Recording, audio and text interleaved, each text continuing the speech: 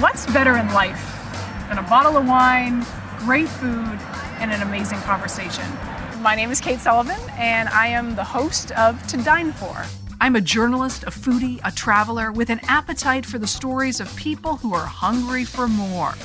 Dreamers, visionaries, artists, those who hustle hard in the direction they love. I travel with them to their favorite restaurant to hear how they did it. This show is a toast to them and their American dream.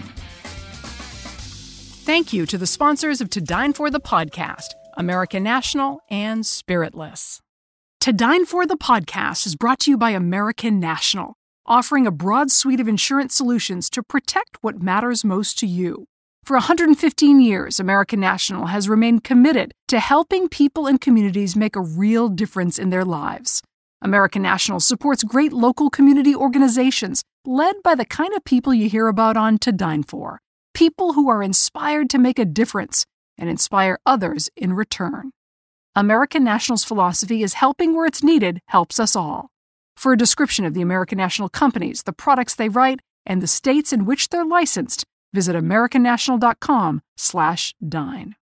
Before we get to the podcast, I want to share the story of 3 young women who are carving their own path in the beverage industry. They started a company called Spiritless. Their first product is called Kentucky 74, and it's a non-alcoholic bourbon. You can use it as the base for so many delicious mocktails, or drink it by itself on the rocks. What I like to do is go halvesies, meaning you mix it with a foolproof bourbon to lower the ABV in your cocktail. I put a little honey, cinnamon, and an orange slice, and it is truly delicious. If you'd like to enjoy an evening cocktail with no guilt, you can use promo code TODINEFOR to get free shipping.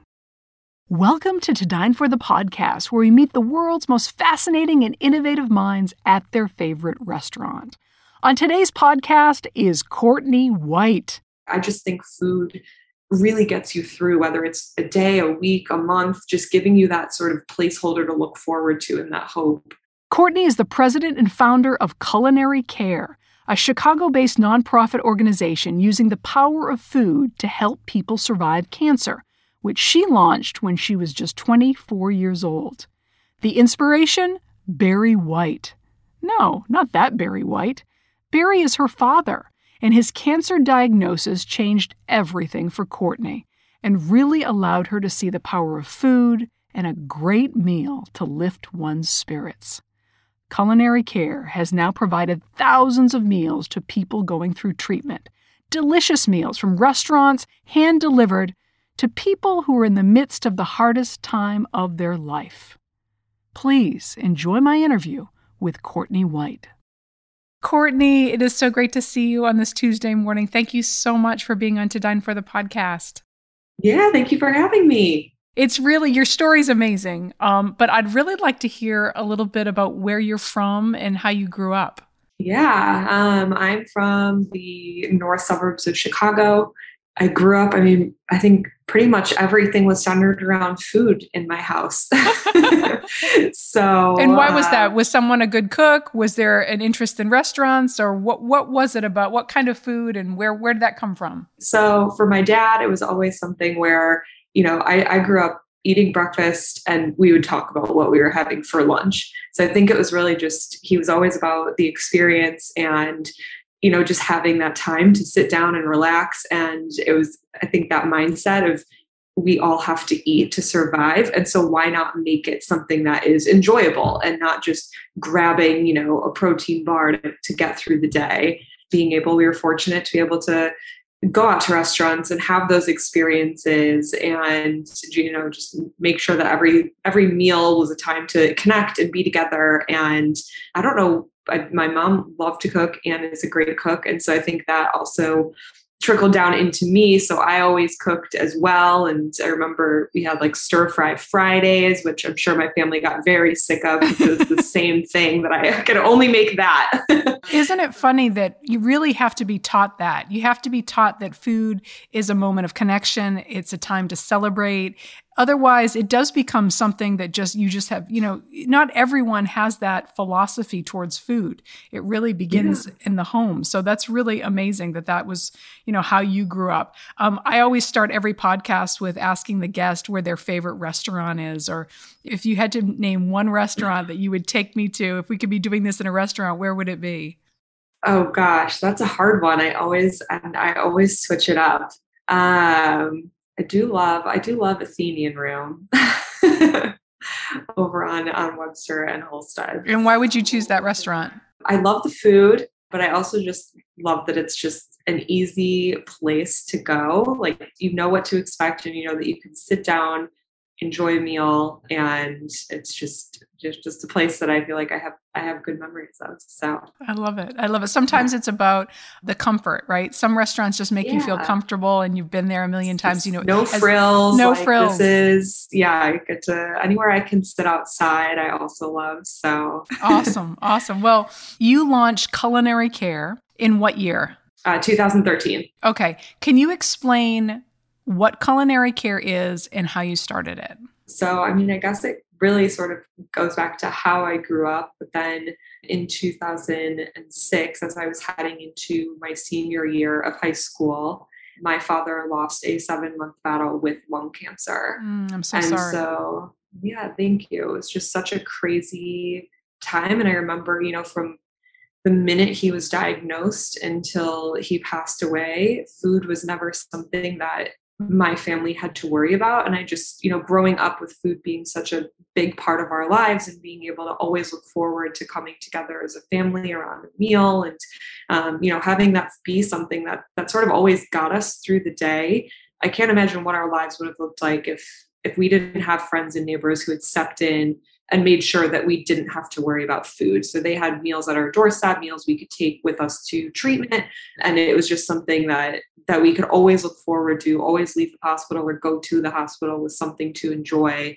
So that was really the inspiration for it. I was thinking back, after I graduated college, was really looking back on that experience, and the food was the one thing that just, out of everything going on, the one thing that I can look back and actually smile about was we got to sit and take time to be with my dad. And, we knew he might not, his diagnosis was he either has 5 months or potentially 5 years to live. And so, we knew that we might not have all the time in the world with him. And so being able to sort of savor every moment and be able to sit down and share a meal with him and have that sort of sense of normalcy was really, really important. And the one thing that I just remember really making the experience so much better. And I just think that no one should have to go through that alone and not be able to have that same opportunity. So Culinary Care, what it does is you try to do and replicate what happened when your father was going through treatment, in that you provide wonderful restaurant quality meals to families who are going through very difficult times. Is that correct? Or how would you define it? Yeah, that's exactly it. Everything is actually not only just chef made, it's literally prepared by local restaurants. When we started the organization, I considered, just how do I get somebody a meal, and, what will that meal look like? And just how do I help and just offer the same gesture that my community gave to me? Like, how do I just give that to somebody else and just let them know, like, I'm here for you. I'm thinking about this really just basic thing that I think that you should really have and enjoy. And just, decided that maybe as much as I love to cook, cooking for strangers, it looks a little different. Right. And so I was like, I don't know if they'll like my food as much as I do. So we work with local restaurants. They prepare everything right now. And we actually learned this after I started the organization. We started getting requests from patients that were actually in treatment. So they were sitting in the hospital, and they were requesting that we deliver them a meal there. And we just learned through that experience that you actually do not get any meal services from the hospital when you're receiving outpatient care, but you are still there.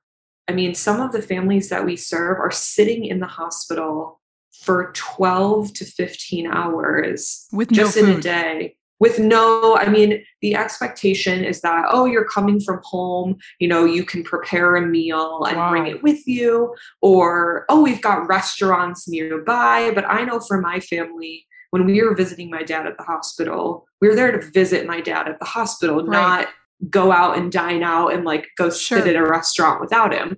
Right, exactly. You wanted to be with him and you wanted to have delicious food with him. Talk to me about the scale, because when you started this, what was your degree in college?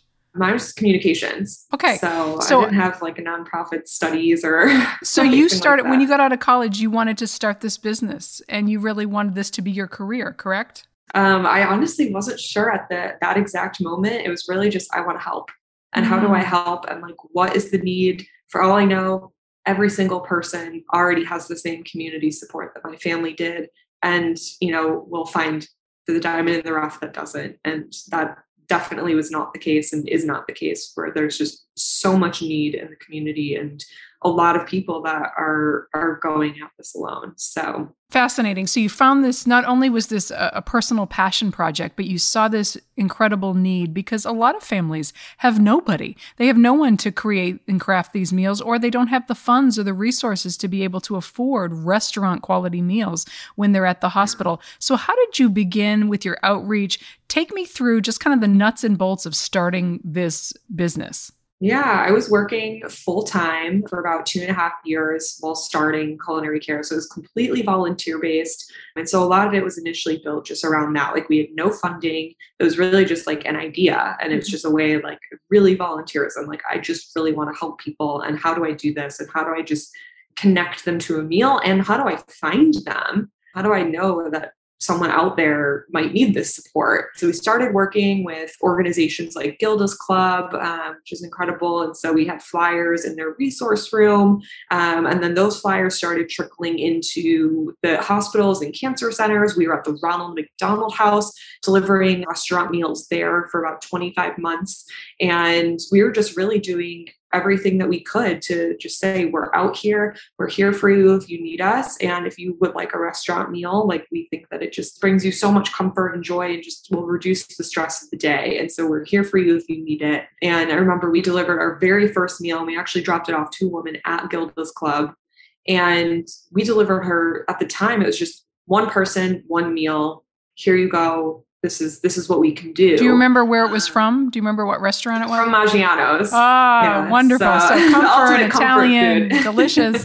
So Maggiano's wonderful Maggiano's meal shows up with this woman. What was that experience like, that very first one?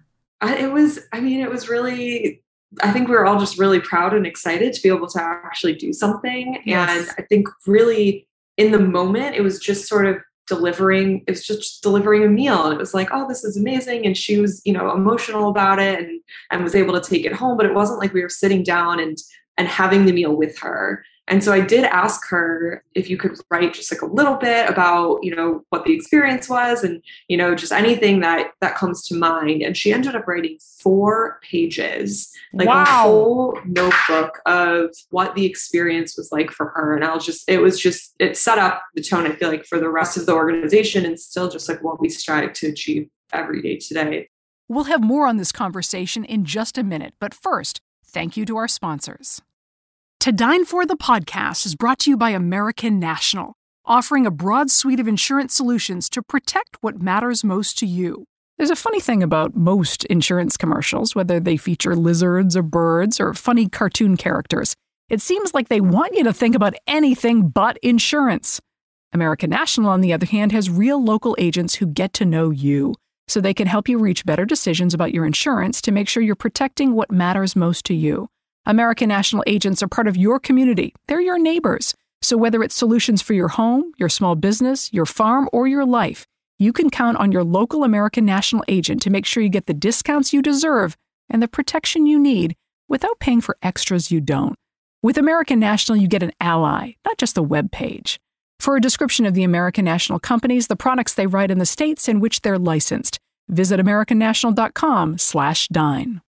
If you're like me, there are times when you want to feel like you're having a fancy cocktail, but you don't actually want the alcohol. So I love Kentucky 74 from Spiritless.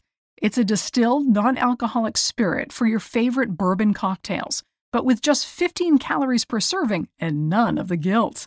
You can pre-order your bottle today at spiritless.com. Use the promo code TODINEFOR to get free shipping. Now back to our conversation. How do you choose the restaurants? Everything was donated. Well, I guess pre-pandemic. We work with just restaurants that were able to donate meals. So a lot of it was like high quality, high capacity. So a place like Maggiano's that is able to produce a lot of really amazing meals every day. Something that we really looked for. Everything had to be like 4-star ratings or above, and that still stands today. So let's talk about the pain points that when you first started and you tried to scale this, because you started in Chicago. Are you still just Chicago based? We are just in Chicago for now. So, so at the beginning, when you are trying to get this off the ground, obviously I would think you are paying these restaurants for the food. So is the pain point trying to get the funding to pay the restaurants? So we actually have two different, I guess, like the pre-pandemic and post-pandemic model that has now transitioned to. So initially, all of our meals were donated. And so it was really just a matter of staff capacity. So if we have our own team, because we're delivering meals to hospitals, so we had volunteers and staff, and, the volunteers would help us increase our capacity. And then we would go out and get more meals if we needed them to be donated. That was how it initially worked for about 7 years. So it was all donations. Up until 2020, it was all meal donations. Some of it we did pay for. We had just like a growing meal fund because we were getting so many more requests that it was just a balance. So it was. And how were you paying yourself? Was everyone a volunteer? No, it was for 2.5 years. It was. So in 2015, we actually hit a point where we had so many requests coming in. I just had to jump in full time and be able to deliver meals and then raise funds so we could continue to deliver more meals because we were just getting more and more requests. So yeah, I came on full time in 2015. And then from there, we actually hired a second driver. So it was just me and one other person, and then a mix of volunteers, and then, continue to grow from there. So first of all, I'm just so amazed by you. I love that you've taken a difficult moment in your life. You look for the absolute positive, which was being able to connect with your dad over a meal, which is at the heart of what To Dine For is about. It's about telling incredible stories over delicious meals and having that moment. Mm-hmm. What is also amazing is that you started small and you scaled. And in 2015, you jump into the mix. No one ever taught you. You had to kind of figure it out. Please take me from that moment on getting your first real funding to pay yourself and to pay your driver. How did that process, and also the process of outreach to companies to partner with you and sponsor, what was that like for you? Yeah, I think that is the one thing that I was glad to have a skill set in. Being in PR and marketing, which was what my day job while starting this. And so that really taught me get on the phone, be persistent, how to craft stories and send emails. But I think persistence is probably the biggest, the biggest one. Were you getting, your organization has such a dynamic vision and mission. Were you getting a lot of no's from companies? There's a balance. We definitely do. I think every business gets, you definitely get no's, but I think in the nonprofit space, it's not necessarily a hard no as much as it is a not right now. Like we've committed to these other causes, check back in a few years, or, we'd love to volunteer or do something. Mm-hmm. And so that's always the really amazing thing about being on the charitable side is that, people really do want to help and they want to see you successful. And so, just finding the right way to fit them into what you're doing today and what they're able to do. Who are your funders now, and who is really driving this from a financial perspective? Yeah, I would say our biggest fundraising event is actually our corporate cook-off. And so we have companies all across Chicago that get to work with a local chef. In the years past, they've been cooking. So it's like a sort of our version of Chopped. So they get in the kitchens and actually prepare a meal. This year, they'll be designing a dish with the chef, and that will actually go onto the menu and get featured on the menu. So we'll be releasing, you can actually go and sample the dishes that these teams have created. But that has been our biggest fundraiser. Since 2015, that was like my only focus when I jumped in full-time in 2015 was just making sure we could get sponsors for this event. So when you go out and seek help and funding for this, is it a question of asking companies directly or trying to get them involved in this fundraiser? Really, it's been a lot of just asking them to get involved in this fundraiser. Which is just a great way to get involved. You get introduced to the mission. You get to engage your employees around something fun and unique and different, which is really what we wanted to do when we created this event in the very beginning was, what's going to be like our different take than just your standard gala. How many people are you reaching? How many meals are you delivering? Give me a sense of the scope of the organization now. 2020, we did around 6,500 meals. So just continuing on that pace and, finding new ways to reach patients and continue to grow. Are you working directly with hospitals? We are, yeah. I mean, right now there's more of a need than ever before for that because patients are not really allowed to bring, potentially some are not allowed to bring a guest at all, while others are allowed to bring, maybe one caregiver with them.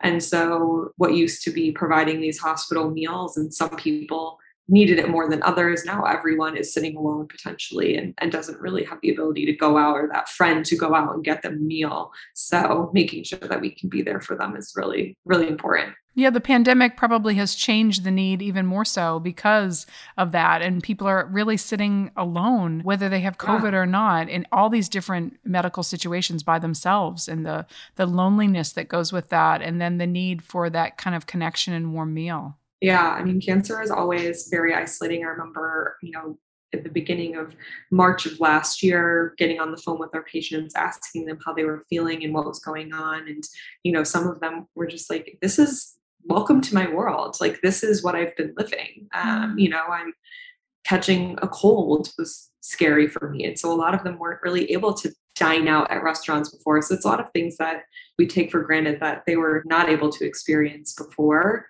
And now it's just making sure other touch points, we love being able to go into the actual treatment center and say hi and interact with them face to face, which we aren't able to do anymore. So now we're finding new ways to be able to say hi and let them know like there really is a person behind every delivery and a community that's thinking about you. We care about you. We want you to eat. We want you to fight this and just have the best experience possible. So sometimes it's more about just showing someone you care.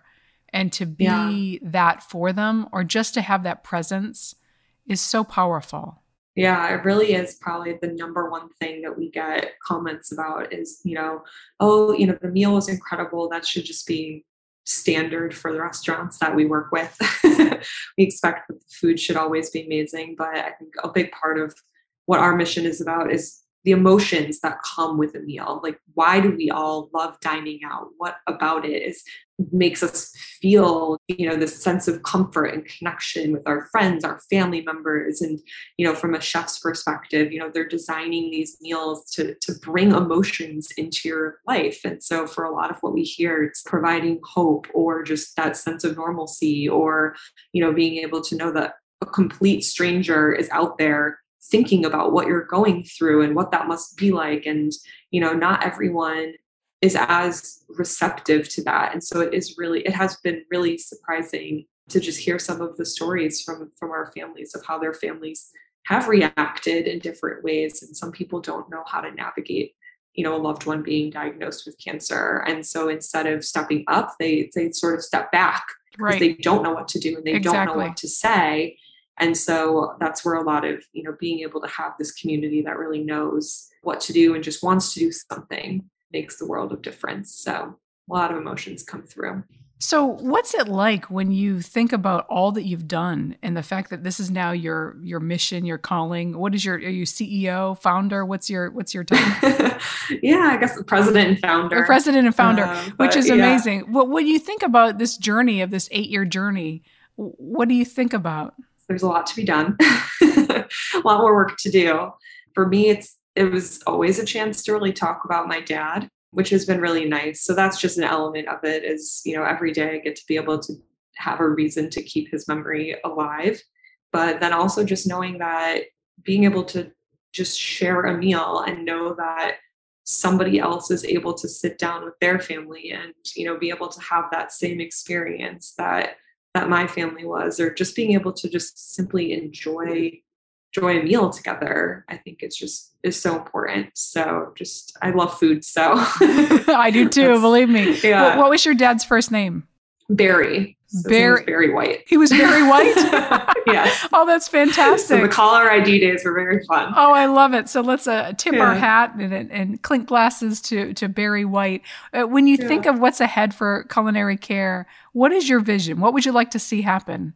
My vision from day one is that no one feels like they have to skip a meal. And that's something that I've just learned through this experience and through these 8 years is, it's so easy because you're so exhausted, and loss of appetite is really common, a common treatment side effect. And so it's just, the idea that someone is not able to go through the day and look forward to a meal or have that conversation of like, what's for lunch or what's for dinner, or what are we having this weekend? Like, I just think food really gets you through, whether it's a day, a week, a month, just giving you that sort of placeholder to look forward to and that hope. And so that's really the ultimate goal is, just being able to be there so no one feels like they have to skip a meal today. It's like you should have a place that you can go to or someone you can call. And that place can either be a friend or it can be culinary care. But just knowing that you have that resource available, I think is so important. You delivered 6,500 meals last year. Do you have a goal or a vision from like a numerical standpoint? Are you hoping to expand to other cities? Just for kind of a big picture viewpoint. Yeah, right now we've been on the path to hopefully reach 100,000 meals by our 10-year anniversary. So that will be 2023.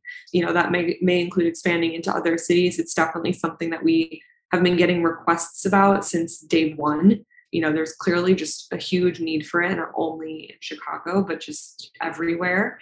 And so that has definitely been on our mind and is something we're planning for. How can people help you? When people hear this incredible story of yours and they want to support you, how can they help? What do you need the most? Right now, the best way to help is joining our monthly giving community. It's called The Line, which was actually named after the line chefs at all of our favorite restaurants because they're working behind the scenes. You don't often get to interact with them, but they are all these small components that they're making make the meal possible. And that's sort of what this community is about, is just, whether it's $10 a month, $30 a month, some are giving $100 a month. Every dollar adds up and delivers 100% of the funds through that community are being used to purchase more meals, because that was one of the biggest transitions that we had to navigate with this pandemic, was going from almost 100% of our meals being donated to 100% now being paid for. Yeah. And so they're actually, every $10 that they give through that community is going and purchasing a meal. So it's not only supporting our patients and making sure that we can deliver a meal to them, but also going directly into the restaurants as well and going to them. So you mentioned Maggiano's. Let's give a shout out to some of the other restaurants that are part of your organization and provide meals. Yeah, there's Doc Bees is one of our biggest partners as well. Yeah, they're amazing. A lot in the Let Us Entertain You group. Yes, so Let Us Entertain You. They are incredible. Yeah, Rosebud and Carmine's. A lot of the household names here in Chicago are supporting the cause. So that's fantastic. And if they aren't already, feel free to let them know that we're here and we would love their support. I'm really so amazed by your story. I wish you the best of luck. As if there's anything our community, our To Dine For community can do to help you, please let us know. We would love to partner and amplify not only your story, but what you're doing and the power of dining at restaurants and connecting, especially for those who are in need. We are very much would love to continue this connection and conversation and really help you in any way we can, Courtney. That would be amazing. I really appreciate it. Absolutely. Well, cheers to Barry, and thank you for sharing your story. Oh, thank you so much for having me on. Thanks for listening to Dine For the podcast. For more information on the show, the guests, and the podcast, head to todinefortv.com. You can find us on Instagram at ToDineForTV and Facebook at To Dine For with Kate Sullivan. Thanks to the sponsors of To Dine For the podcast, American National and Spiritless. Special thank you to producer and sound editor John Golner. To the loyal followers of this program, cheers, stay hungry, and stay inspired. I'll see you back at the table soon.